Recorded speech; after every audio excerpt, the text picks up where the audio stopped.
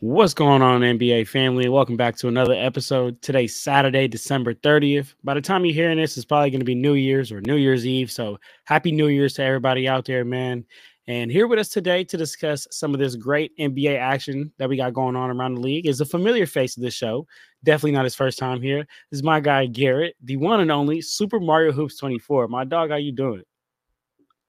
Doing pretty good. Always a pleasure to be on the show, talk about hoops and stuff like that. And it seems like today we're gonna have a lot to talk about, so should be good. We definitely are going to have a lot to talk about, man. We have a great episode lined up.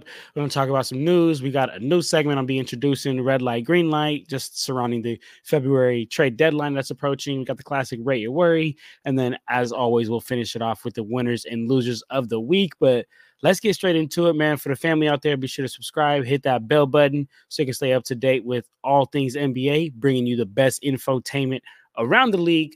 But Garrett, man, if we're gonna start with some news, then we got to start with some of the biggest news that hit just this morning. The Toronto Raptors send OG Anunoby to the New York Knicks for a package including RJ Barrett, Emmanuel Quickly, and some draft considerations. So let me open up the floor first to you, my brother, and say, give me some of your thoughts on this. First initial reaction to that.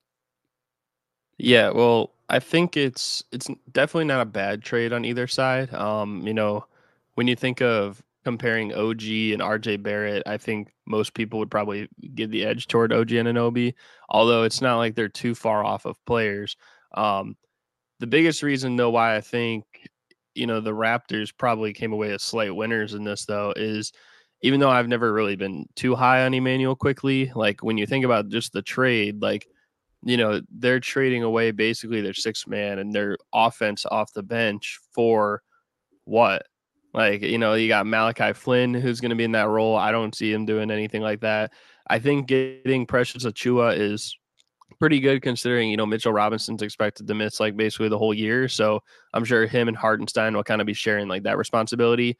But he's kind of an undersized big as well. So, he's like a bulky center. I like to I guess say that, but like he's not like a tall type of center.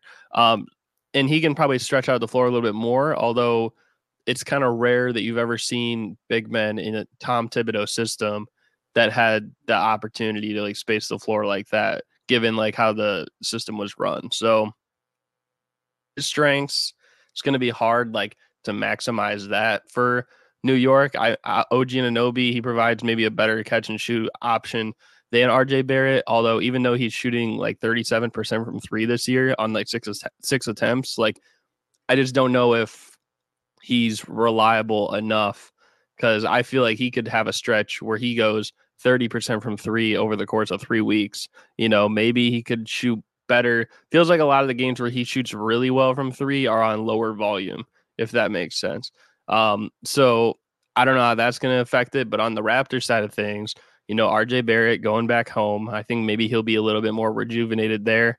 And Emmanuel Quickly for him, it's like this is a guy who it seems like, yeah, like in a way, I think people compared him a little bit to Bones Highland. Bones Highland last year wanted out of Denver and he wanted to kind of like get more responsibility as a point guard.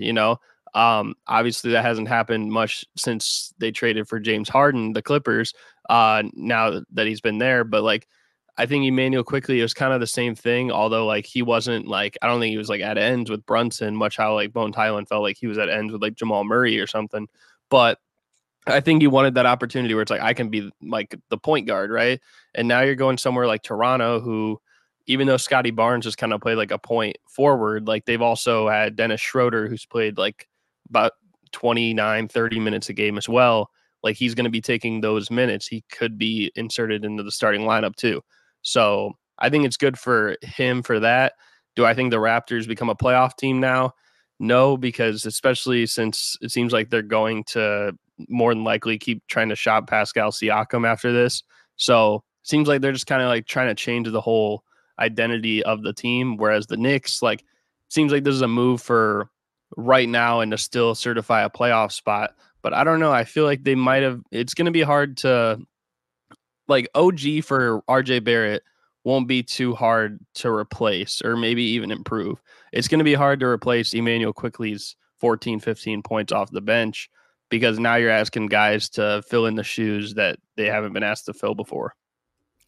Absolutely, brother. I think that was a great point brought up. And I mean, for first initial thoughts that I had with it was like, okay, Knicks are trying to go all in. They're trying to do this, and I think it's a good move bringing OG for RJ Barrett. I mean, RJ Barrett constantly getting killed for his defense and his shot chucking it, like, so he shot chucks and then doesn't play great defense. Like there's got to be a middle ground with that. If you're gonna shot chuck, you're gonna have to play some good defense, or at least be an efficient shot chucker. And unfortunately, RJ Barrett doesn't do neither of those. Isn't efficient nor plays good defense. But bringing OG, I do think that solidifies your defense a lot more.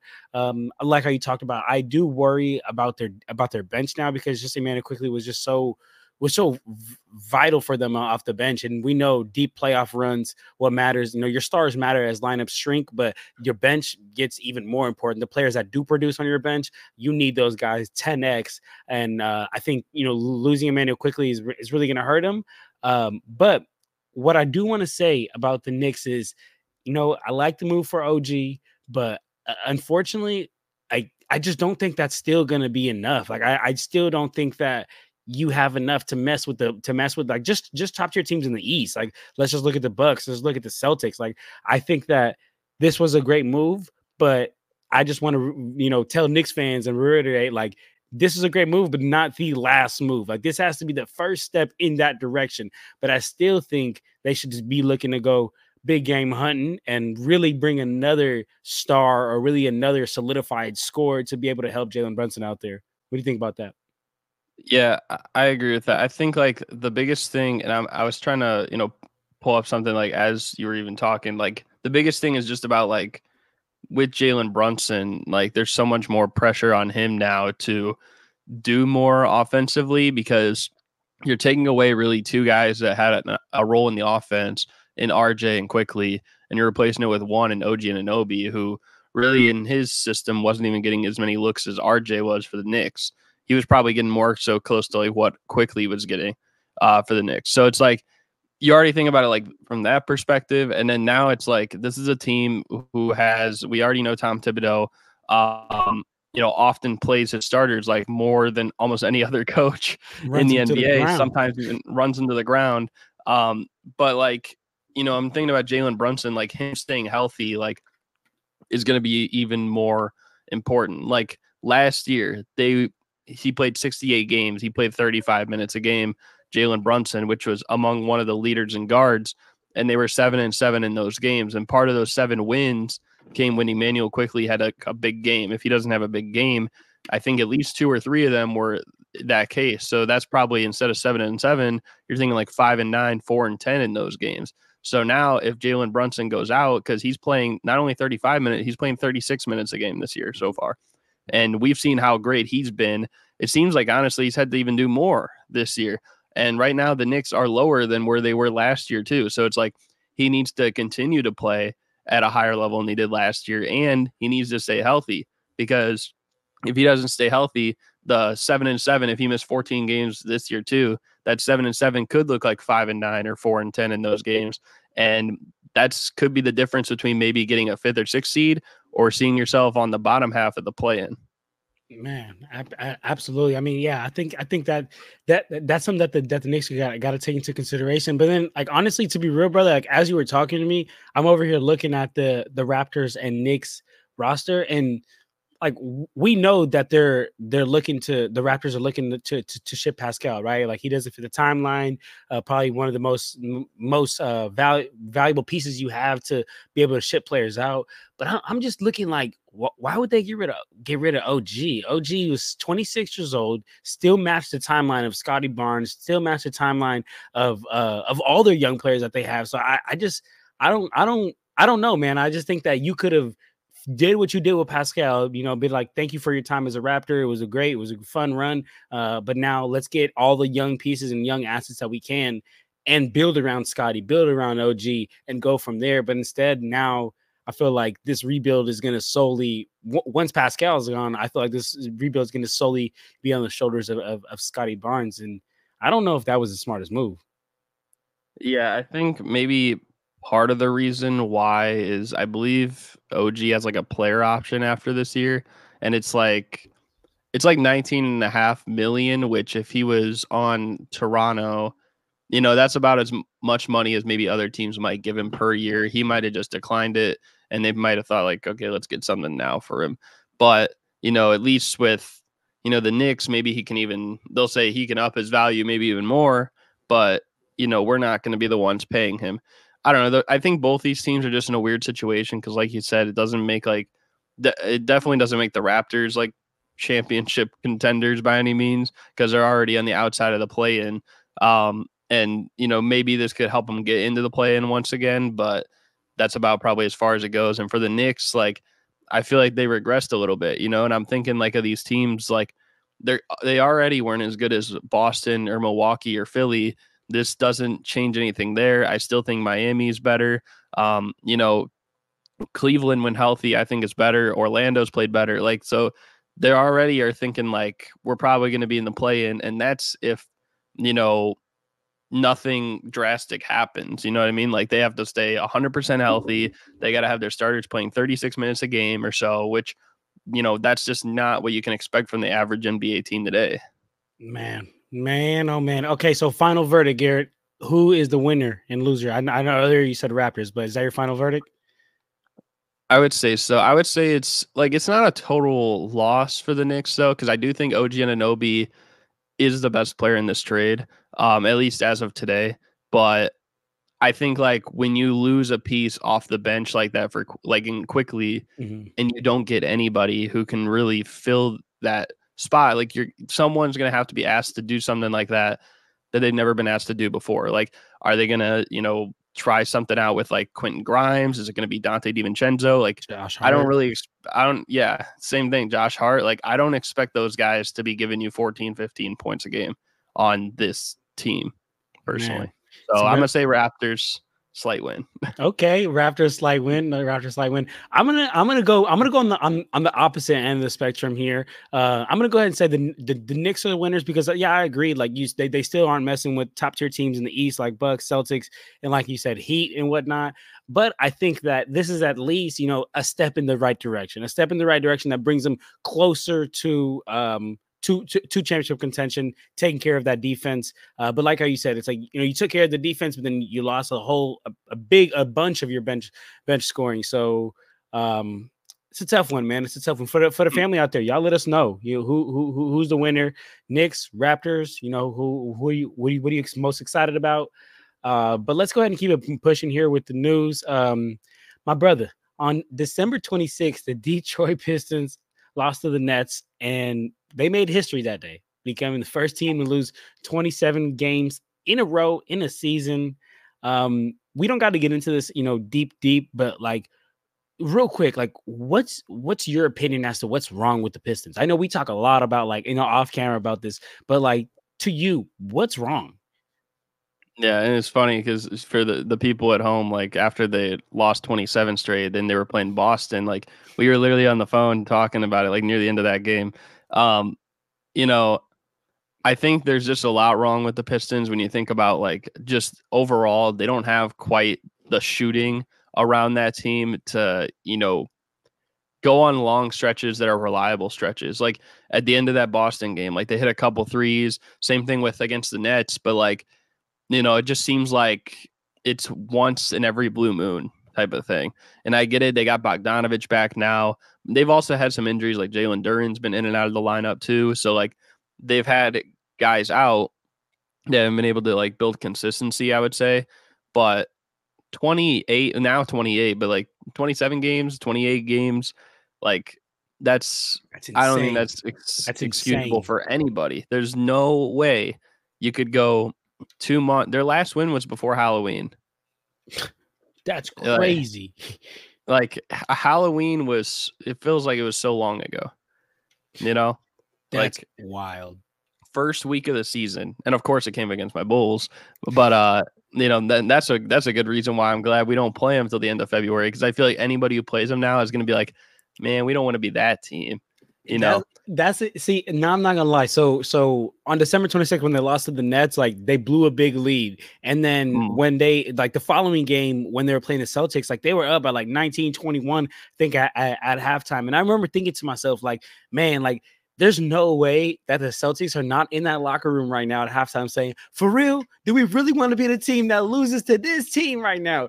And then, they ended up stepping it up. But honestly, yeah, I just think that that's like absolutely inexcusable. Like, there's a lot wrong, like how you said, from coaching to shooting to the minutes management, everything. There's a lot wrong, but I think there's just like you're in the NBA, dog. Like, and this is one thing I even say to you sometimes off camera. It's like I know it's not on Cade, not all on Cade, and I don't put it all on Cade, but like bro was like the number one pick a couple, saying a couple years back. Like at some point, I'm hoping like, yo, like get us a win, like do something here for us. Don't even carry us to the playoffs, but get us a win because 28 is crazy. I just think, like, at least for him, and I get it, like in those 28 games, like some of the games he's played bad, clearly. You don't go 28 straight games and it's like one player's playing like a all-time great every game, and then like everyone else sucks and you still are 28 losses. Like otherwise, like you would think that they'd request a trade at that point. You know what I mean? Even if it is someone as young as Cade Cunningham.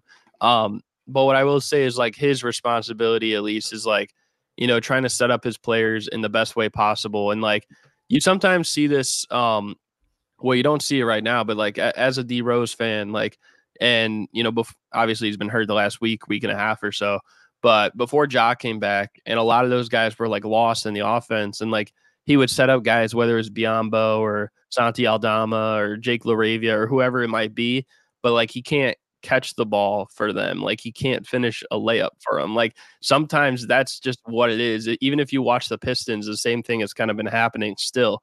He honestly could average like maybe 2 or 3 assists more per game. And so while he's very turnover heavy, like I think his assists could be even more impressive. I think a lot of people sometimes focus more on just like how many turnovers a guy gets, more so than like How? what production you're giving them based on how many turnovers if you have the ball that much. Like I think a lot of people would still consider Russell Westbrook a great playmaker historically, but he averages like maybe 4 turnovers a game for his prime. Maybe some years 5, right? But because he was averaging like 11, 12 assists, you wouldn't consider him a bad playmaker those years. So I think that's kind of like what it is. It's just like you don't have too much reliable options around you. And everyone seems like they're going their own way on this team too.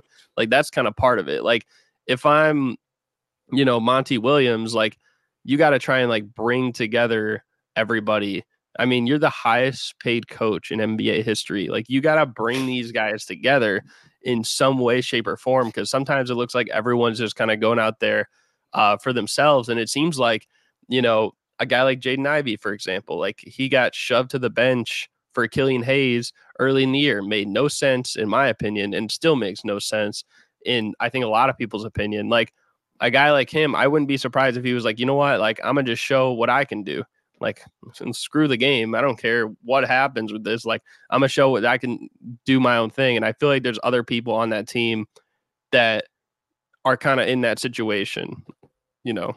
No, absolutely, man. Yeah, absolutely. The Detroit Pistons are a complete mess, and yeah, I think that's one of the biggest problems right there is not giving Jaden enough burn, enough time out there, especially for Killian. That's crazy. That's crazy. But let's go ahead and keep it pushing here, and Oh, let's. well, Oh no, one thing talk I to me. will say though Talk to me. too is, we're recording this on, Saturday, like midday.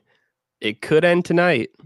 It could end tonight because they play Toronto, who a lot of those guys that they traded for aren't going to be eligible That yet is true. on the team. So That is true. It could end tonight. Come on, Cade. Come on, it Monty. could end tonight. You guys Yeah. making it happen, man.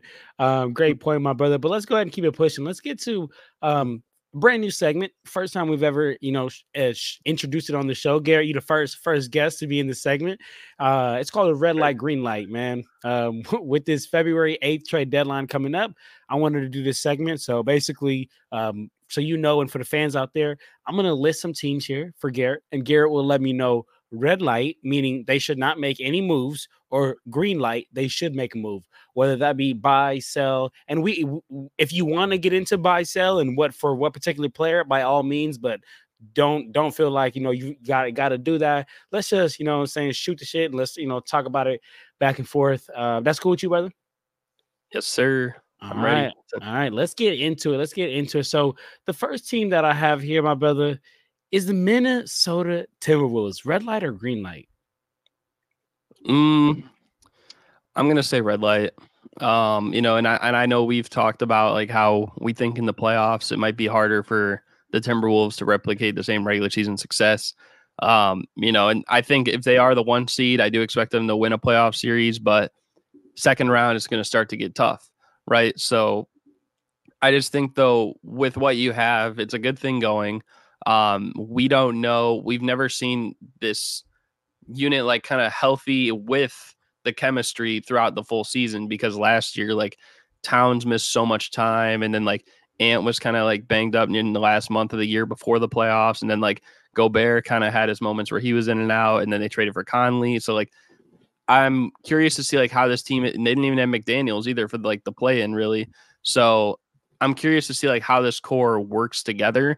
Um, like one thing, at least like you even remember as a Laker fan, like when you guys won in the bubble, like one of the biggest reasons why you guys won was, or two of the biggest reasons really, was defense and size. And I think this team definitely has both those elements. Yeah, they're not like probably the greatest 3-point shooting team, but I think they're respectable enough. And when you think about it like that, it's like, well, there's a team in the modern era that just made this happen. If you think about, some of these other teams, like maybe the Milwaukee Bucks, like when they won their championship, like obviously Middleton's a great 3-point shooter, and same thing with Brook Lopez. But guys like Giannis and Drew Holiday, who have the ball in their hands a lot, they're not really known as like premier 3-point shooters. So I think it is possible. It's going to be, I think we both even said it, going to be very matchup based moving forward for them, especially like if they want to progress in the playoffs. I think the biggest thing for them is just winning a playoff series, though, because they've made it now a couple times since they were out of it for like 14 years. They made it in like 2018 and then 2022 last year as well. So I think the biggest thing now is like just winning a playoff series, right? And seeing just how far they can go. If they can win one playoff series, who knows what could happen? Because there's a lot of times where maybe someone is like they have playoff demons or something like that, right? That's like what they would say, right? But you could even think about like Chris Paul, for example, and like how he had never made the conference finals for so long, and then he gets him there. He got there with the Rockets, but like after he got there once, had an opportunity to do it with the Suns. Maybe his best series came against Denver when they swept him that year, and then he had a big game 6 to get to the finals. That next series. So like, granted, he didn't win the championship, but I think that there is, sometimes like you just need to get that one. It's a little bit similar to what we were talking about with the Pistons. Like if they can get one win, maybe they'll start winning more, with the Timberwolves, like if they are the 1 seed, especially with a guy like Anthony Edwards as your best player, like he might be one of the most confident players in the NBA.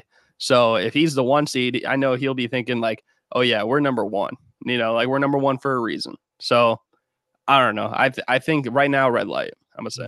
Red light. I'm right there with you, brother. Red light. Hold. Don't move. Because I mean, like you said, I think this team is great, man. I'm not gonna lie. Like they're a great complete team. Regular season, right? They got Conley. They got Ant, who's just playing like crazy MVP level, crazy confidence. McDaniels, Rudy, Cat. They even got a deep bench with Nickeil Alexander-Walker, Kyle Anderson, Naz Reid, Shake Milton. Like these are players who could start on some teams around the league, like genuinely start on some teams around the league. But like I said, I just don't believe in them come playoffs. Like that's a whole different story. We don't necessarily got to get into that, like why I don't believe in them come playoffs. But I mean, at the end of the day, like how you said, it's gonna all come down to matchups, and for them, like they just better hope they get a matchup that will favor them. Because if not, like I can say it right now, so maybe everybody wants to look back. I will not be surprised if they get a non-favorable matchup and lose 1-1 seed in the first round. They've also, since they've made the playoffs again in 2018, they've never been a higher seed. So I think if they are a higher seed, not only would it give him confidence, but like they'd be a little bit more comfortable, I think. So, you know, I don't know. Like I just feel like that also plays a part of it as well. If it's worked in the regular season enough to get to somewhere where you haven't been in forever, then you can kind of take it from there, and we'll see what happens. All right. Next team, brother, is the team with, I believe, technically is the best record in the league right now. The Boston Celtics. Red light or green light? I feel like this one is simple. I'm gonna say red light. You know, they have arguably the best starting lineup in the league. Guys like Peyton Pritchard, Sam Hauser have played really well. So like they definitely have a lot of options too. So and especially with Joe Mazzulla in his second year, it seems like he's more what's the word I'm looking for? Maybe a little bit more aggressive with in the right ways. I mean, like I don't know if you saw the end of that game against Toronto the other night, but like it was weird because he put Luke Cornett like to box out. I think it was Siakam was shooting the free throw to try and miss to get a rebound to tie the game, and he put him in front of Siakam rather than like boxing out there, and like he tipped it out and stuff like that. And I'm like, wow, he actually made like a great coaching like move, you know, because that really like sealed it, you know. But you know, I don't know. I think overall, like Boston, they're the best record in the league. You don't want to mess up like, you know, something you got good going. And, you know, as long as like they can, you know, the Tatum and Brown like can be consistent when it matters most down the line. You know, Porzingis, I know he's kind of had like his playoff woes in the past. If he can just take it a little bit up, same thing with Drew Holiday on the offensive end, because we know what he can do on the defensive end. And if Derek White continues doing this thing too, I think this is a real championship contender. Seriously, I'm right there with you. I honestly, of course, I'm right there with you, red light. But I just wanted to ask that just because the Celtics and Minnesota have similar records. The Celtics are, as of today, 25-6, and Minnesota's 23-7. So just wanted to get the temperature on that. But I'm right there with you. Next team that we do have, my brother, is the Oklahoma City Thunder. Red light or green light? This is an interesting one. If I had to choose between red light and green light, I would probably say green light, actually. Although I'm more like thinking like a yellow light. You know what I mean?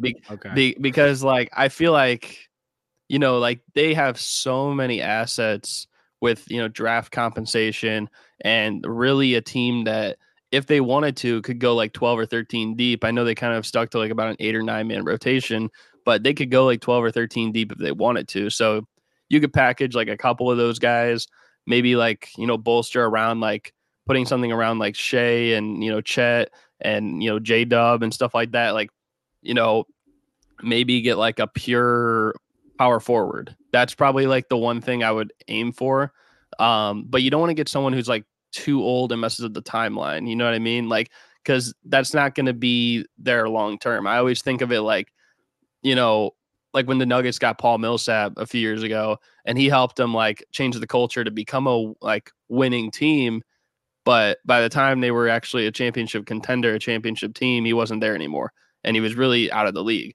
So at this point, like the Thunder, they are in the middle of that like rise. So like you don't need necessarily a guy who's like gonna bring you there, but you maybe like you could have like a voice in the locker room, but only if they're in a role like a DeAndre Jordan type of thing. You know, I don't know if you necessarily need a guy who's, you know, 32 years old. Like let's say they wouldn't do this, but like let's say someone who is like in the position of like DeMar DeRozan right now. Like I feel like that wouldn't really bode well for the Thunder because he's going to have the ball so much in his hands and it's going to mess up the flow of the offense.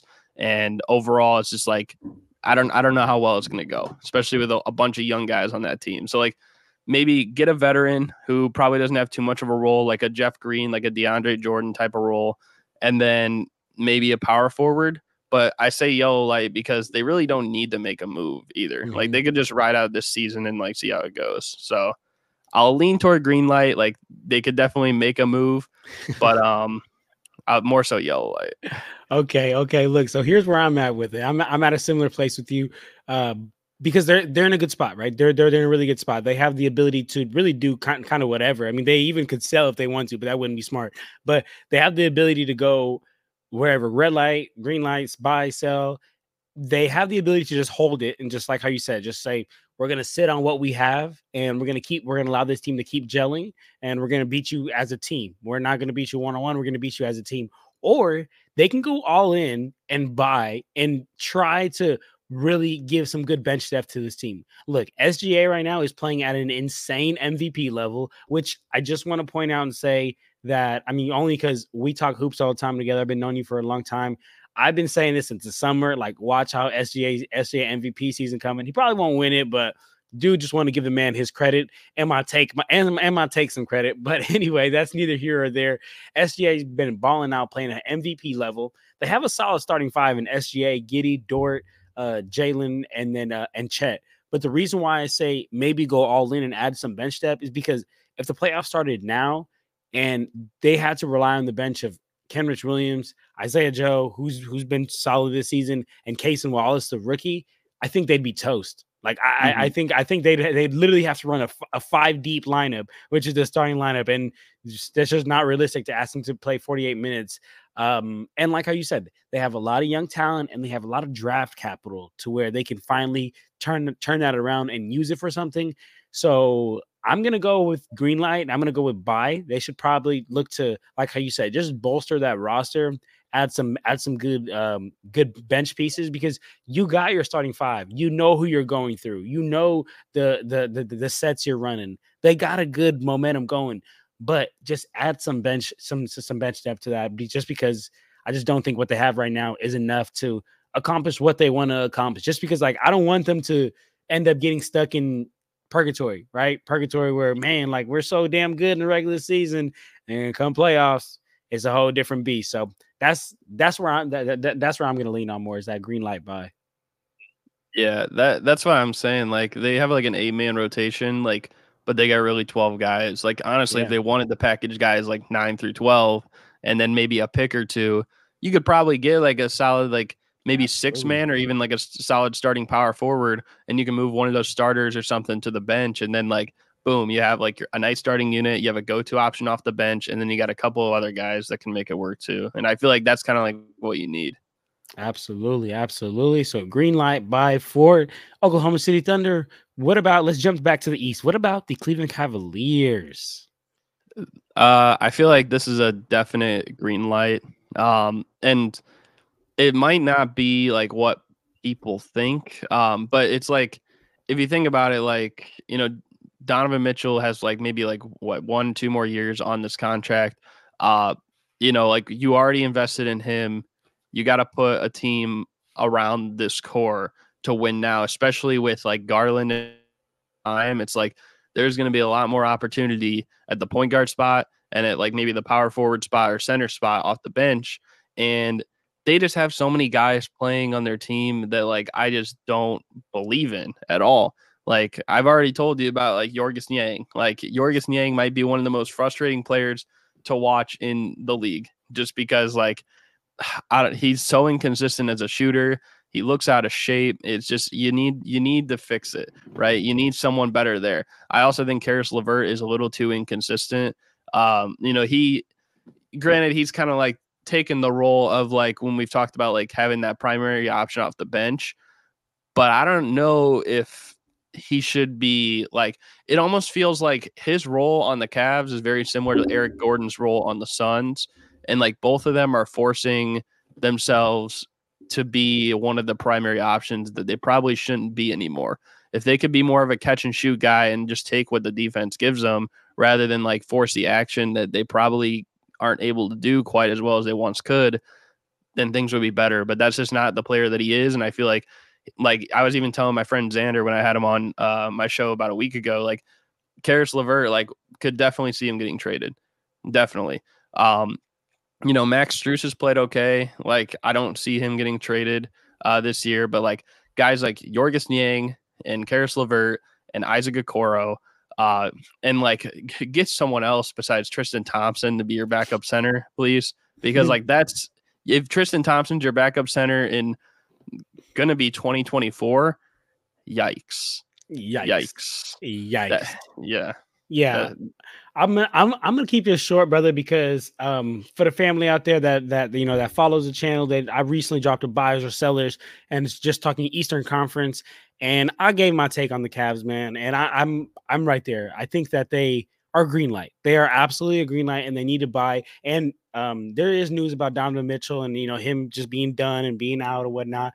But I just think I think back to that Bucks, and this is the same example I gave in the buyers or sellers episode. I think back to that to when the Bucks lost to the Heat, right? And Giannis was clearly upset once he losing to the eighth seed, and him talking about like, oh, I'm a winner, and if I can't win here, like I'll win wherever wherever it puts me in the best position to win. And then what did they do? They went out and got Dame. And even before they got Dame, when Giannis was frustrated about not getting to that next level, they went out and got Drew Holiday, right? So the teams, they need to realize like you need to do whatever it takes to keep your star happy. And well, like how we've said, Donovan Mitchell clearly is just carrying this team way too much. There's so many times, and I know Garland's out right now, Mobley's out with these injuries, but even when they're here, Donovan Mitchell has to just do way too much carrying, and I think that they need to maybe try to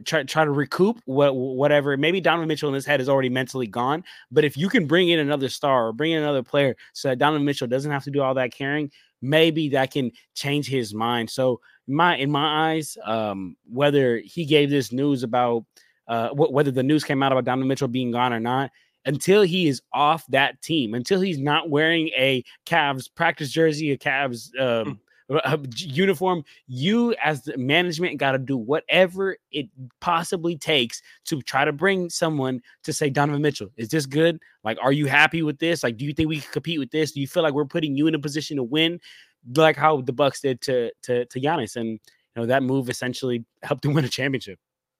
It's that 3 spot primarily. Like they just haven't figured it out since they got Mitchell on the team. Like they've thrown like probably 6 different guys in there, and like not one has been consistent enough to be relied upon. And that includes, guys like Karis LeVert and, guys like Isaac Okoro who've seen the most time there. Like they just have to, that's the biggest thing they need. Like get an actual reliable 3 and D at the 3. I like that, brother. I like that. I mean, yeah, like you said, in my opinion, everybody's available except Darius Garland. Like absolutely everybody's available. Even Mitchell too. Well, I mean, I guess if they wanted to go, like if they thought he'd leave, yeah. maybe, yeah.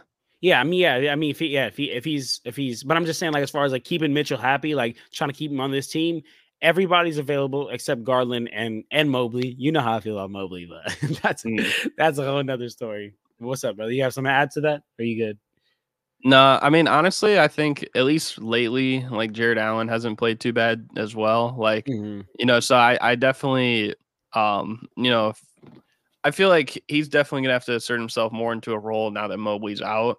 That maybe he could replicate what he did the year before that, and like I feel like he hasn't played too bad. So I just feel like their main 4 should be safe. You gotta, if you have to package like 4 or 5 of your other guys to get that guy or 2 guys that you might need on your bench or in your rotation, that's what you got to do.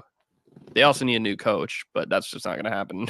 Yeah, no, you gotta do one thing that I always say is like when you have generational players, and I'll go ahead and include Donovan Mitchell. He's a really good player. I mean, I may catch some hate for this, but saying Donovan Mitchell's generational, some people might hate me for that, but it is what it is.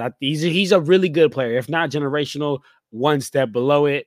When you have players like that are putting you in a position to win, like you got to go over the luxury tax. You got to do whatever it takes, try to win a championship, because winning is the ultimate goal, in my opinion. But with that being said, let's keep it pushing to the next team, and that is the Pelicans. How do you feel about the Pelicans? Red light, green light. The Pelicans, I'm gonna say green light. See, like the Pelicans, I think I've said this to you like off camera and stuff like that, but like they got to be the most, or if you're a fan of the Pelicans, I feel bad for you. Like they got to be the least intimidating supposed good team in the league. And I say that because like they could go around, like they literally beat Minnesota this year. I think they might have beat Denver too. and then they lose back-to-back games at home against the Grizzlies when they literally had a pretty decent lead late in game of both of them. They lost to the Jazz. Like, they've lost to so many bet my Bulls. Like, before this is like before the Bulls really kind of figured it out too. Like, I wouldn't say we figured it out, but like we've done better recently than we did but earlier in the year. And like losing to teams like that, like you're not a contender and you're not a legit team.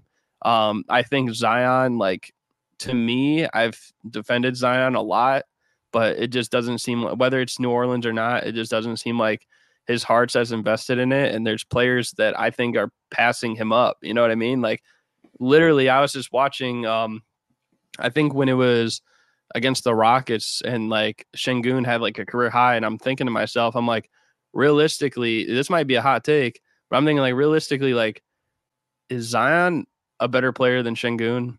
And I don't think so. I don't.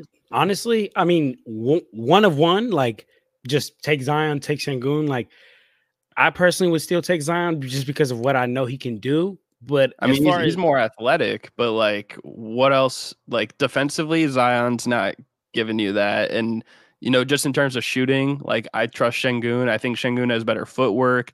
Like, even if like, he's got the height advantage, not the size advantage, but like, I don't know, like and there's no way that Zion should even be a discussion. Şengün literally came 2 years after him and was not seen as a prospect. He was not. No one was thinking of him to ever be doing anything that close to what he's doing right now. And because of Zion right there, and like, Ingram, it seems like he's always in and out. CJ, obviously he missed a lot of time earlier in the year. He's come back, but it seems like he's kind of struggled a little bit to an extent when he's come back. And like Valanciunas, like, if the game's on League Pass, he looks like the greatest center of all time. If the game's on national TV, he looks like probably a bottom 5 center in the league. And like, other than that, like, a lot of their bench guys, like, I don't know how many games like Alvarado misses, and like Herb Jones, it seems like he's always like, there's something with him. Like, they just have too many injuries. So if they want to compete, definitely green light, but like, they're kind of their own enemy. Yeah. And I honestly think, like, like, more to that Şengün and Zion thing. Like, I think that Zion can be better. I just, like, genuinely, and I've told you this off the phone, like, I just don't think he wants to be there. And I think he's taking the worst possible route out. Like, Kawhi Leonard, when he didn't want to be in San Antonio, he didn't want to be in San Antonio, and he kind of did the same thing where not playing and this and that, and that's a whole different story. But I think that, like, people already knew Kawhi's that guy. Like, you could just tell, like, Kawhi's that guy. Zion, like, there's some people who are sold that he's that guy, but there's not many people that are sold he's that guy. Like, he got the All-Star selection playing, like, I believe like only 25 games. Granted, he dominated those 25 games, looked like an animal, but I think that, like, he doesn't want to be there, and I think he thinks the same thing that, like, people think that he's Kawhi Leonard with it. Like, you're not that guy yet, bro. And you haven't proved it for long enough that you can be that guy to where you can just put your hands up and say, like, oh, I'm just not going to give the same effort. Like, I've heard reports of the Pelicans saying that he's refusing to get with their dietary person. Like, I've heard reports saying he's refusing to get with, like, their the Pelicans training staff. Like, I heard he reports saying that he's just choosing his own person to do his diet. He's choosing his own person to do his workouts. And I think that, like, he's just getting to the point where, like, he just doesn't want to be there.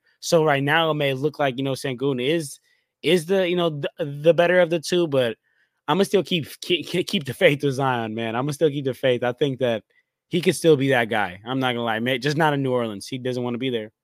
If I had an all-star selection for this season, I could only give it to one of those two. I'm giving it to Şengün for sure. For sure. Like it just like, and I think the Rockets are even a little bit below the Pelicans, but like Zion, to me, like, he, like, his stats are, like, I think even worse than like what he was as a rookie, and it's a faster game. So like, you would think that should even like give you an edge today to, average better numbers, look like a better team all around. And like, it just seems like that impact that he had literally at the start of last season, like, they were the 1 seed after like 25, 30 games. And like, you just haven't seen that this year. It seems like he's kind of like taking a step back, and it's really a shame because I thought, especially with Ja missing so much time early in the year, and like they're always compared because they were drafted 1 and 2 together. I'm like, this is going to be the time that Zion's going to actually like take a leap up. Literally, I know he was going to take a big Leap step down. back. Yeah, and I don't know. It's just like it's not even just him, but it's just a frustrating team to watch from like top to bottom. Seems like Jose Alvarado is always out. Like Willie Green makes crazy decisions late in games. Like there's a reason why they're 0-6 in games decided by 3 points. That's crazy. That's crazy. 0-6. That's crazy. So That is I a think that's team that the cannot perform most. in the clutch. Yeah, and it's just not going to be like, I saw something earlier today like that said, do you think the Thunder will win a playoff series? And I said, I think they definitely can. But right now, if the season ended today, they'd play the Pelicans. Late in games, SGA and what he's been doing this season, just him alone, and Chet. I mean, Chet hit like a shot to force OT against the Warriors. He led a big comeback with his defense against the Cavs. Like that team would run circles around the Pelicans in the clutch. Yeah, I don't know. I'm right there with you, and I just think that this whatever's going on in New Orleans is clearly affecting Zion because when he was playing there and he had the desire and the energy to be there, like the 2021 season, man averaged 27 points per game. Again, granted, only on 61 games, played 61 games, but even with that, boom, got his All-Star nod. Last year, he only played 29 games, averaging 26 points per game. So the numbers, that's why I got to give how many games he plays because the numbers are going to clearly be skewed. But even with that, like people saw him still worthy of that All-Star. So you could just hope that he still has that ability. But as of right now, it's looking like he just doesn't want to be there. But He needs to get in touch with like whoever helped Kevin Love lose weight in 2014. Because remember how Kevin Love was always like it felt like yes, super thick in Minnesota. He got to the Cavs, and now it's like he thinned basically out, fleshed out. So like that's man. who he needs to talk to. Come on, Zion. Stop eating all that jumbo or gumbo, whatever they call it out there in New The Orleans, man. gumbo. The gumbo. Come on, Zion, man. All right. Well, next team that we have here is a team that I'm not gonna say you're a fan of this team because you're a Bulls fan, but you like this guy a lot. The Clippers. I was about to say Kawhi Leonard. I mean, you do like Kawhi Leonard, but the Clippers. Green light, red light. What's the deal with the Clippers? Yeah. I am a Kawhi guy. Big fan of the fun guy. But anyways, I think right now, do they need to make a trade? No. I would say no, just because they've played so well. Like literally, they've won the last like 9 games that Kawhi Leonard has played. And even like the last couple games, without him, the first few were kind of ugly against OKC and Boston. They won against Charlotte, but that doesn't tell me much because they're starting their own losing streak. And I think like with the Grizzlies, like, they haven't lost yet with Ja. So that was a pretty big win. I think if they can, keep it afloat, and that's kind of the biggest thing too. Like I was talking to some people and they're like, this is why you got James Harden. Like, granted, in the playoffs, we know he doesn't have the greatest track record. Same thing with guys like Paul George and Westbrook. But in the regular season, like they should be good to get you wins when you need it. And that's really the biggest thing at the end of the day. You need to have Kawhi Leonard on the floor when the playoffs start. And I think he's only expected to miss maybe like one more game, or he could be back by the next game. I don't really know. But regardless, like that's kind of the end all be all. And I think that they've played well, like since they've kind of figured this thing out with these guys. They're sitting at like 4th in the West, which if you would have asked me, like after they started off, what were they, like 3 and like 8 or something, or yeah, they were like 3 and 8 or whatever. And that like they would turn that into 19 and 12. Like I wouldn't have believed that. Yeah. So like that's a huge turnaround already. And if they get healthy, even then, like when they had like the win streak going, like they weren't even like 100% healthy because Paul George had missed some games, and then Paul George came back. He was kind of slow to get it together. So like, as long as they could be healthy, I would say by March 1st, no injuries happen from March 1st to the end of the regular season, and they get a solid month right before the playoffs of playing together. They're going to be a real threat, like enough of a threat that they could go on to win the whole thing. Now, would I favor them? No. But I think that they very well could if everything went right, and especially if you have the claw playing. You always got a chance if you got a player like that. Yeah. So I'm gonna say no. I'm gonna say red light. But if we revisit this in like a month, maybe like Kawhi's injury is a little bit worse, maybe someone else gets hurt, and then it's like, okay, maybe we could revisit it. Because I think one player that might actually be on the table for trades could be Terrence Mann, because he hasn't really played all too well. He's been there for a while, and it seems like for a lot of years they've held on to him thinking he could be the player that he was in game 6 against the Jazz in 2021 when he had like 39 points or whatever. Yeah. And let's face it, he's never going to be that player. But I don't know why it seems like Steve Ballmer and the Clippers organization thinks maybe he could still show glimpses of that. And he plays hard for sure, but I don't know. I think that he very well could be someone on the move if he keeps shooting as poorly as he has from 3. And definitely a guy like PJ Tucker too, because he's already said like he doesn't know his role on this team, and like I don't know what you'd even get for him. Like it wouldn't even really be a move. It'd be like a dead weight A, transaction. a giveaway. It would be a donation. Yes, they can donate him to Guangdong. But yeah, either way, like that, nothing big will come out of PJ Tucker trade. Yeah, no, I agree. I think the Clippers are they're red light, but I would say they're red light because like they just have what they need, and like I said, I don't think they have even the assets to go get. I mean, they have the assets in Harden and Kawhi, PG. Like they have good assets, but those are the guys you're rolling with. You're not going to trade the guys that you're rolling with for more assets. But like you said, I mean, if a move happens, I do think it'll be like a Terrence Mann, a Bones Highland. But at the end of the day, I think they just need to sit on it. Get the chance to play, get that continuity. Like I feel like that's one thing that's so underrated, like in the league. It's just like we gotta remember, guys, like this is not 2K. Like this is real life. Like they're really out there hooping together. So like if you've ever hooped anywhere in life, like that like playing with somebody how they play, and getting a chance to like build that continuity is so big. And if you're just constantly swapping and switching it makes it tough. So I'm right there with you. Red light. And then let's get to our last team here in the Eastern Conference. That is the 76ers. Red light or green light? That's a big team to talk about here. I'm gonna actually go with a red light. Wow. And I'm gonna go red light. I know like obviously like Tobias Harris, and you could always he's in trade rumors, and you could always maybe make a move to improve that position.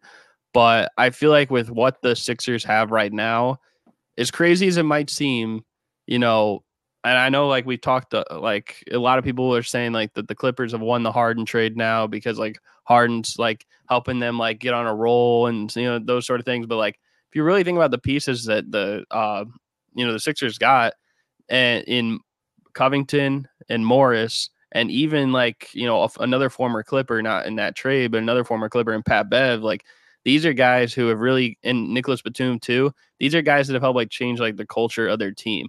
And on top of that, like really, their starting lineup is already kind of made up with a bunch of other guys. So they have a little bit of what we like talked about with Minnesota, like the 9-10 dudes that it's like all of them feel like, in their prime or veteran type of players, with the exception of Maxey, but he's already kind of taken a leap up himself, that it's like it almost feels like he's in his prime, but he even has probably more room to get better. With Embiid, like he just needs to be healthy. Like that's the ultimate thing. And it's like you're not gonna, trade him and like get someone who is healthy or anything like that just because of how great he is. Like right now, he's arguably the MVP once again.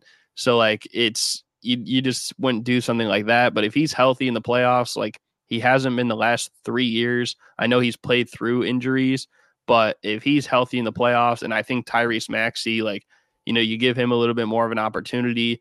It just seems like too, they have a lot of playoff veterans. I think there is a chance they could get over that hump of like getting to the Eastern Conference Finals that they've never gotten to in this era. So I think that there's a chance that they could. And yeah, I think I wouldn't really mess it up right now. I think Nick Nurse has done a pretty good job with this team, much better than Doc Rivers. So Yeah, I don't know. I think right now I'm gonna say red light. I think they red light, but like if there's like someone in the buyout market that they could get like a few months from now, like they could definitely make a move like for that, but not anything like too drastic. Got you. Okay, so here's one of our, I guess, big riffs or disagreements here in the show, because I'm on this a green light, right? And it kind of and it kind of simulates, it's similar to what I was saying earlier in the show, of like when you have a chance to go get a championship. And earlier I grouped Donovan Mitchell in that generational talent. Joel Embiid is a generational talent. He absolutely is. And when you have a player like that and you have a chance to go get a championship after you've just been failing time and time and time again, what for whatever reason you want to put it on, you want to put it on injuries, you want to put it on a piss poor performance, you want to put it on whatever, you have a chance to be able to go get a championship. Joel Embiid is playing at an MVP level once again, and you have Tyrese Maxey who's balling out. And here is where I have a disagreement with a lot of my folks out there. Look, man, Tyrese Maxey's doing his thing, but Tyrese Maxey is 23 years old, just turned 23 years old. Okay. He is not, in my opinion, okay. And mind you, this is also the first time we've ever seen Tyrese Maxey in a 1A, 1B role. Because prior to then, he's always been more of a, uh, he doesn't have the ball initiating the offense. He's more off the ball. And even I heard him on, I believe it was JJ Redick's podcast. He was talking about how JJ Redick was like, well, how do you prepare for the season with the whole James Harden situation happening? This is when Harden was still on the 76ers and going through his whole saga of Daryl Morey's a liar and I'll never play for his organization again or whatnot. And nobody knew if he was going to hold out or if he was going to play. And you know what Tyrese Maxey said? Tyrese Maxey said, I'm ready to do whatever. If James Harden comes, I'm ready to play off ball and catch a shoot and play my role. But if James Harden doesn't come, I'm ready to play more on ball. Great. I love the attitude. Love it. Regular season, you're doing your thing. Playoffs is a different monster. I'm not saying that he's going to completely shut down and not be Tyrese Maxey. He is going to still be that guy, but I don't think he's ready for a 7-game series. We're going to sit down and game plan you as the 1B option. Dude, he's, like I said, he's 23 years old, dog. Jason Tatum, okay, who, in my opinion, is a far superior player than Tyrese Maxey. He wasn't ready at 22. They had deep playoff runs. Couldn't do it. 23 wasn't ready. Deep playoff runs. Couldn't do it. 24 playoff runs. Couldn't do it. And you know why? I think that like the defensive schemes at the highest possible level of the NBA changes when I get a 7-game series to sit down and focus on you versus regular season. We just playing.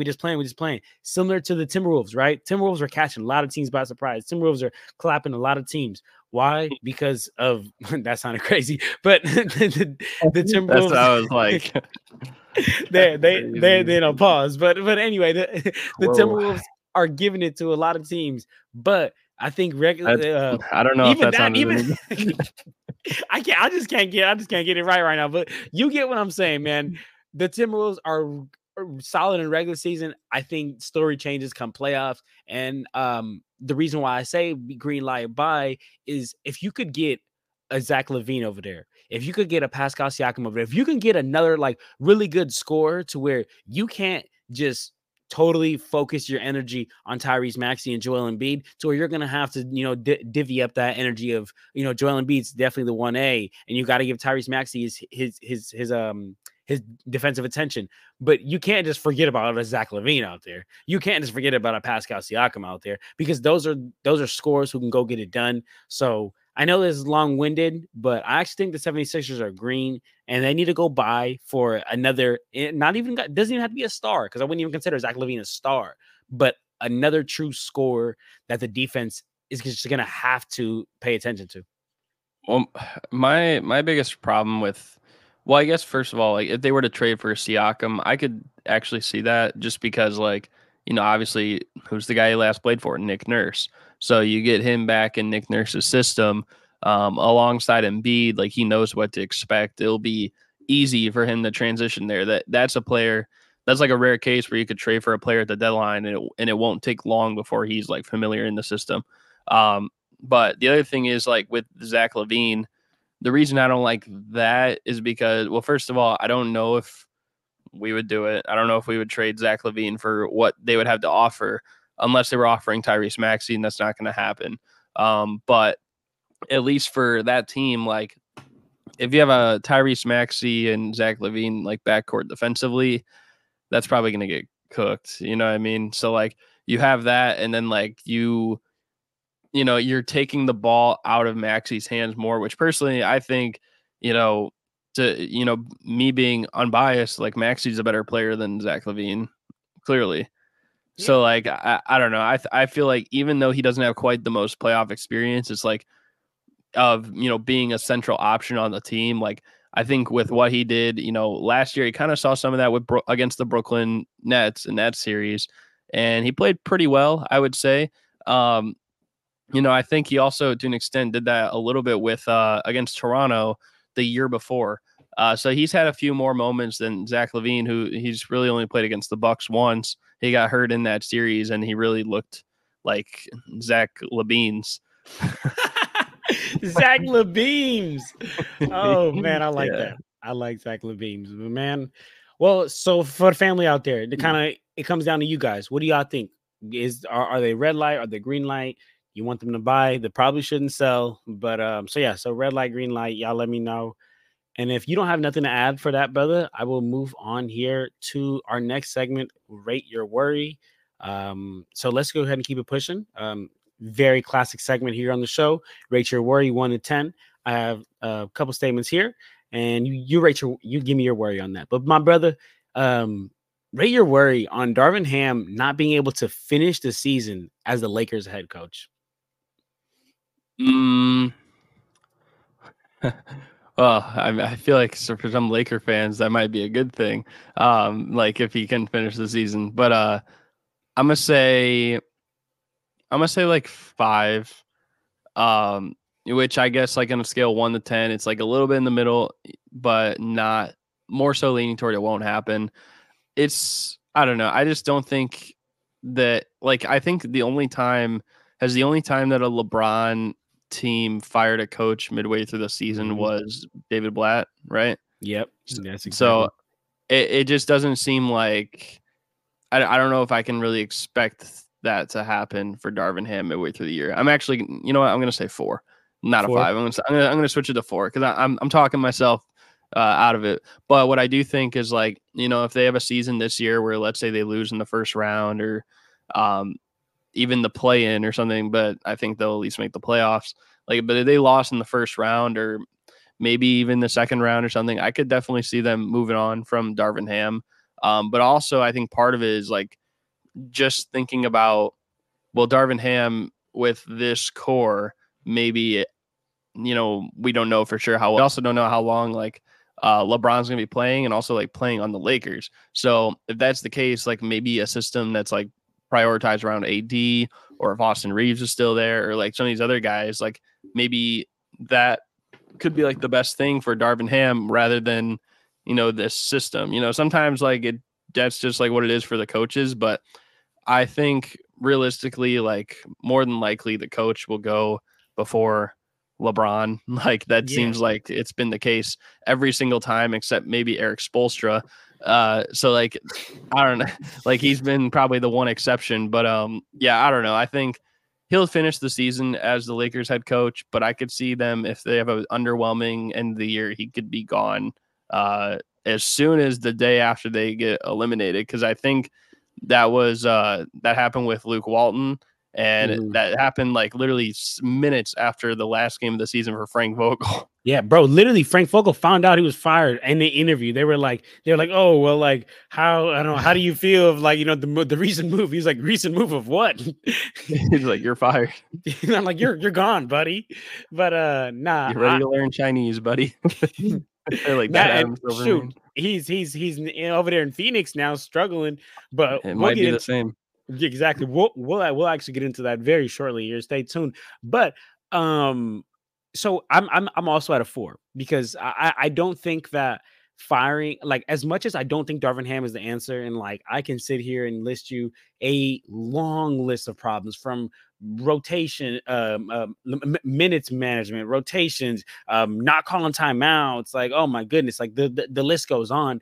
But I also think that, anytime in the NBA, like dealing with LeBron or not, like firing a coach midway through the season, like is a tough move, man, because coaches, like their job, like it's especially in today's NBA, like coaches, there's not many coaches that are out there like running sets, like they're out there at the scores table, like telling players to run sets. Like a lot of the times, bro, it's a high pick and roll, and let's get a mismatch, and then let's try to work off that, and let's see, saying who when the defense draws in, like let's kick out, and then it really is more of a reactionary game. It's not that much of like coaches run sets, like more of out of bounds plays. Coaches have that, but I say all that to say, like, coaches in today's NBA are more there to just gel. Like, let me help this team gel. Like, let me bring this team together. Let me be able to do all that.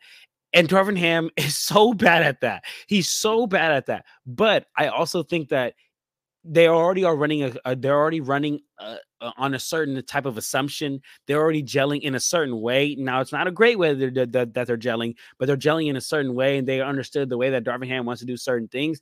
And bringing in another coach and just totally changing the script midway through the season, I think would be very hard unless you already had somebody, up your sleeve that you already knew.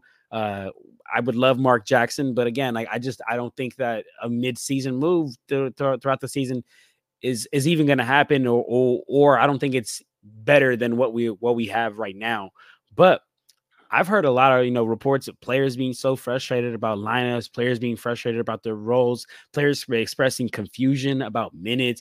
And I'm talking important players like Austin Reeves, like those guys who need to know what they're doing out there, especially on a team like this.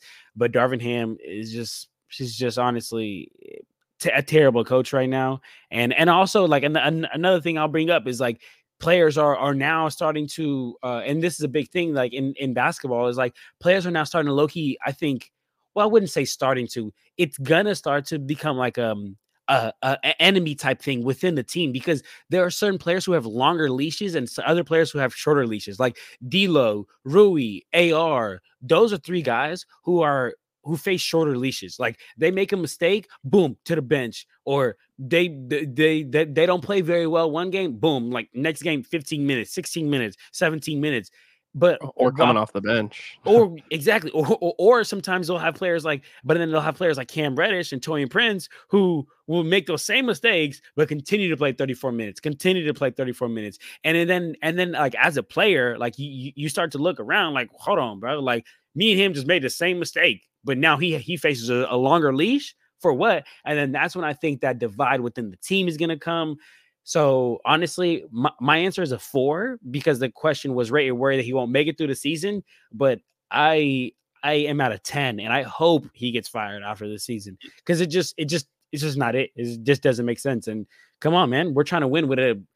I know you don't think he's the GOAT, but he's my GOAT. LeBron is my GOAT. We got the GOAT out there at 38 years old, 39. How long is he going to keep playing at this amazing level? Like, let's not take this for granted. Let's go all in. And I think going all in is getting a better coach. So that's where I'm at with that. Yeah. It's a tough one. I don't know. I mean, it is always tough to, coach the second greatest player ever. But oh my gosh. Okay, next rate your worry, my brother. We talked about Frank Vogel, and I gotta ask you, like, rate your worry on just the Suns overall. Like overall, like we and them had higher expectations for themselves, and here they are now. My worry is a 7. And I give it a 7 because, like, I'm not going to go to full 10 because it's, like, not over. But, like, their big three, like, has historically over the last couple of years, from Devin Booker last year and even part of this season, and Bradley Beal for the last couple of years, and Kevin Durant ever since the Achilles injury, like, they're always missing time. And granted, Beal just came back again, so they finally played with the big three again. But prior to that game against the Hornets the other night, like, they'd only played 13 minutes together in over 2 months. 13 minutes in over 2 months. We thought it was bad with the Nets big three only playing 13 games together. 13 minutes? Geez. Okay. Like, so that's the first thing. And hopefully they're going to, stay healthy, but it's just hard to even expect that they will, at this point, especially if I'm Bradley Beal. Like, I'm pretty sure you're already out of all NBA or, those sort of conversations. So, like, if there's another game where it's like, I'm not feeling like 100%, you might miss that game. Like, he might say, like, you know what, like, we got Kevin and Devin Booker out there, like they can kind of take care of business, and I'm a rest, make sure I'm good for the playoffs. But that the NBA is trying to like cut out this like almost load managing type of thing, and in the last couple of years, it did work maybe to an extent with the Spurs. It worked, with the Raptors with Kawhi that one year, but it just doesn't work out in the recent years the same way. So I just think like when they don't have a point guard, because they don't have a point guard, they're asking Devin Booker to basically play point, and maybe he's done about as good as he could, but he's not a true point guard. He's a combo guard. And, like Kevin Durant is frustrated. And when Kevin Durant gets frustrated, what usually happens? He wants to go elsewhere. Like he got frustrated with the Thunder, went to the Warriors. He got frustrated with the media's perception of him with the Warriors, went to the Nets. Got frustrated with the Nets, requested a trade. Got shut down for that offseason. He tried to play it out, requested a trade again. Now he's frustrated with the Suns. So, like, what do we think is going to happen if things don't change? And I feel like their bench just absolutely is mid, and that's maybe even being generous, because I feel like they have a lot of guys on that bench that are just old. And not only that, but like Frank Vogel, I don't know, like he just makes like really bad decisions as well. Yes. There's too many times I'm seeing like 5 players on the court and none of them are named Kevin Durant or Devin Booker or Bradley Beal. And it's not even that it's just like, I get it, they've had injuries, but like there's been a decent amount of games where like Durant and Booker have played still where he's doing that. And like you can't have a lineup out there that's led by Eric Gordon. You can't have a lineup out there that's led by Grayson Allen or Josh Okogie. Like you're gonna lose that lineup. I mean, you probably remember, I think both of the games with the Lakers and the Suns, I think both the games that Booker did not play against you guys were down like 15 going into the fourth quarter. Durant's out, like even though he had sat out like 4 minutes at the end of the third quarter, he waits to bring him in until like halfway through the fourth quarter. By that time, you guys were winning both those games. I don't know if you remember those games, but like, yeah. So like, it's just bad. And I've already said like their center position stinks. Like Nurkic, like he's just absolutely washed at this point. Like, and that's no offense to him, but like, it's just true. Drew Eubanks, like he's so bad. Like me and my dad call him Drew, you stank. Like, like it's just terrible. Like, like I don't know, like they're asking players to play roles that they can't play, and they're not going to be a team that you can take seriously until they have a center that can defend and rebound consistently and a point guard that can actually run the show. And that's why, like, I know we didn't talk about him for like the making a move thing, but like, I think one person maybe the Suns should keep an eye on if there's really no options is like this situation with Ricky Rubio with the Cavs, because he hasn't really even played this year. And he was comfortable when he was in Phoenix last time. He's played with Devin Booker. So like maybe you could pick him up for cheap. He could be like a true point guard or something like that. And that might make things a little bit easier, at least from the point guard sense. I don't know. No, that's real, brother. And I ain't gonna lie. I have them, and I know you said I'm not going to go with 10 because it's not over yet, but I'm at a 10. I am extremely worried about this team, and for all the reasons you said and more, right? The Kevin Durant frustration, the no point guard, and forcing Devin Booker to be a point guard. I was listening to a podcast yesterday with I believe, yeah, it was Kevin Durant. It was the KG certified. It was Kevin Durant and Tyrese Halliburton, and they were talking. And he asked Tyrese Halliburton a little bit about like, oh, like how do you feel about that? Like that two guard front, like when he was in the Kings, and it was him, him and De'Aaron, like those are two guards running that 1 and 2. And he was talking about Tyrese Halliburton was basically saying like, I think that's solid and it's situational and depends on works on a team, but like. I think that every team needs to have a point guard who's playmaking and getting other people going, and then you need to have a player in that 2 position who, once they get the ball, they're not thinking like, "Oh, I'm here to play make." No, I'm here to put buckets on you. And I think that's where Devin Booker is best used, right? Devin Booker can play, and like how you said, he can be point guard D book. It's great to see. I love to see the bandana. I mean, the headband he wears and whatnot is dope. I love point guard book, and he does a good job in it, but not what they had in mind. Because you bring in Kevin Durant, Bradley Beal, and Devin Booker into this team, you have one thing in mind, and that's raising that banner. It's not being mid, right? It's to raise the banner. And then another thing, right? We talk about the idea of the big 3. They brought in the idea of this big 3. So what were they willing to do? They were willing to sacrifice their bench depth because of the big 3. They were like, wow, well, we have Kevin Durant, Devin Booker, Bradley Beal. But the issue is they have not played together. So you sacrifice your bench depth for something that just simply has not happened yet. And it has not happened just because Bradley Beal is just like, oh, sorry, y'all, like I'm mentally checked out. No, this guy's going through a back injury. Back injuries are so crucial and so detrimental to a player's success, a player's development. So you sacrifice your bench, you sacrifice your depth for 3 stars that have not got to play together. And when they did get to play together against the Charlotte Hornets, they won. Congratulations. Kudos. Bradley Beal had 6 freaking points in 30 minutes. Okay. Like I just think that there's so much wrong. Like how you said, the bench is terrible. Why? Because they gave up the bench for the big 3 idea. Who's not playing? They have a defensive minded coach. I know some people are going to think I'm hating this because I'm a Lakers fan, but Frank Vogel is not a good coach for an offensively built team.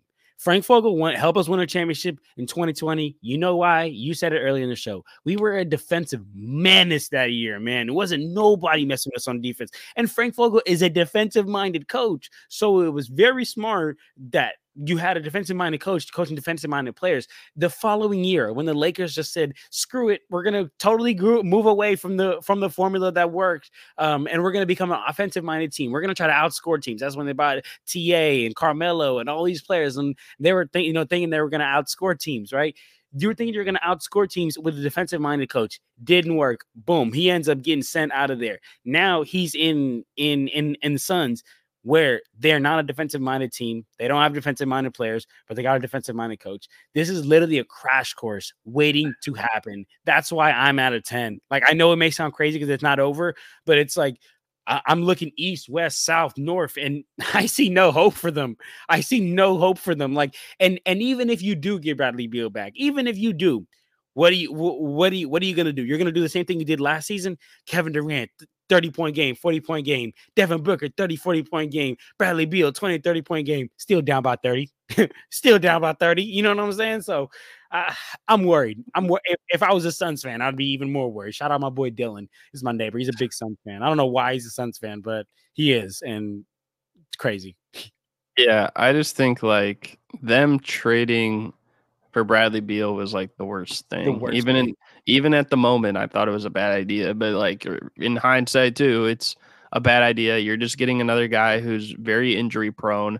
And if you think about it, like you were saying about Halliburton, like sometimes it works, but you need a guy usually who can play like a point guard and then the combo guard, like in that role.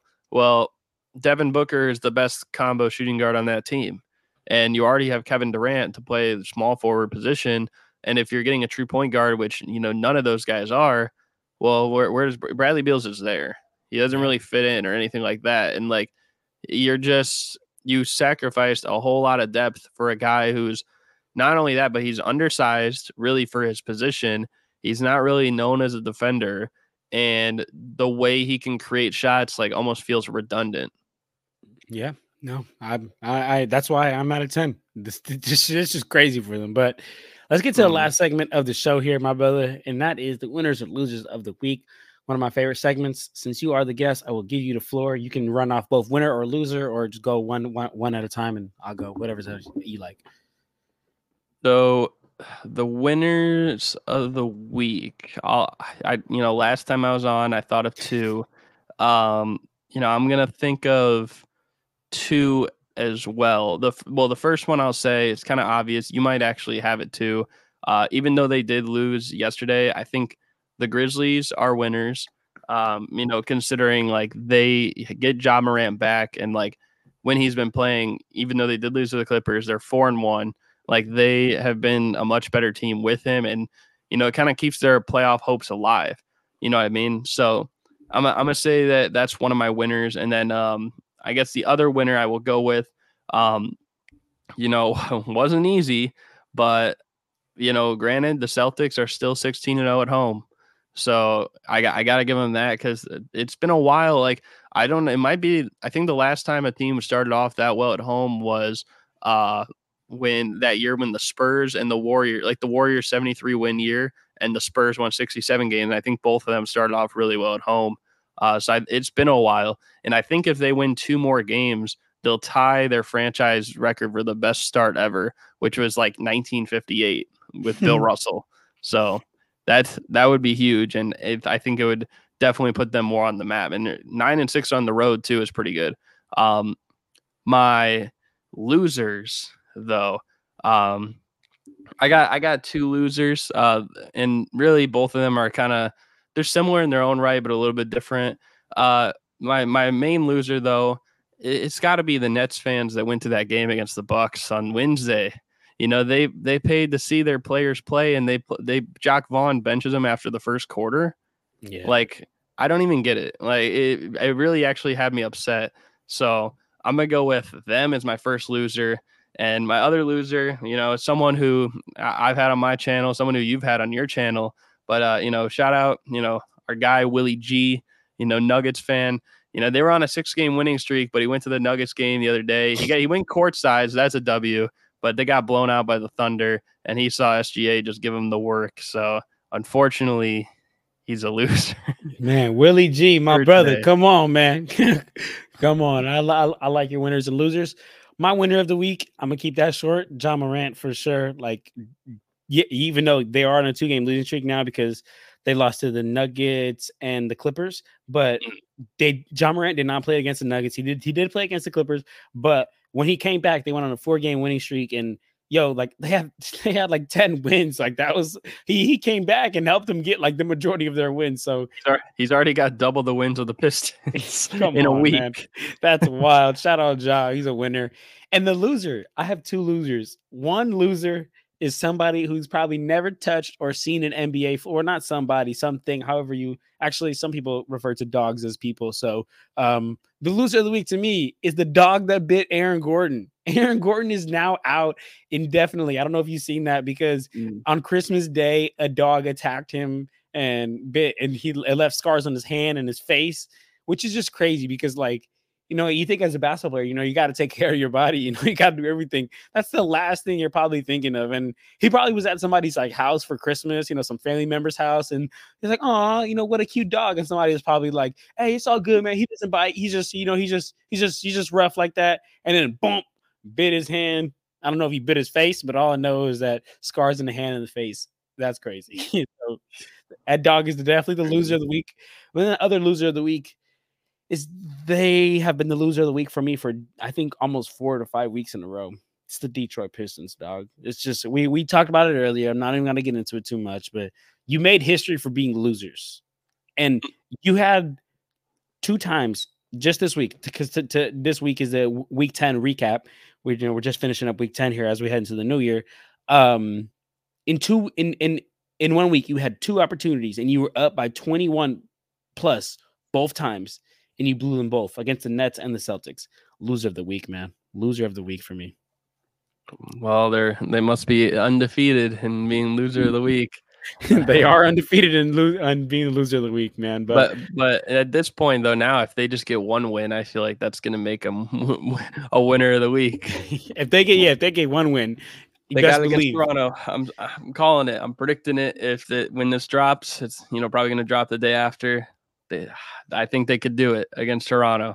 Catch them off guard.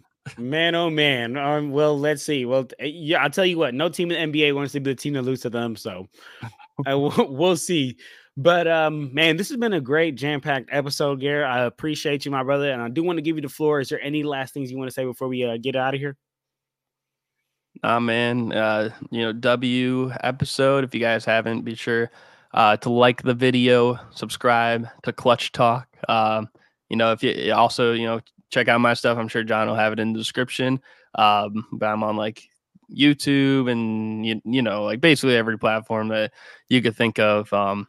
But yeah, it was a good time. Glad we could, talk basketball and yeah, go Bulls, Absolutely, I man. guess. Absolutely. Go Go Bulls. Go Bulls. Bulls is crazy. Go Bulls is crazy, but it's all good because you're my I guy. don't know Because where they're gonna go, but they can go somewhere.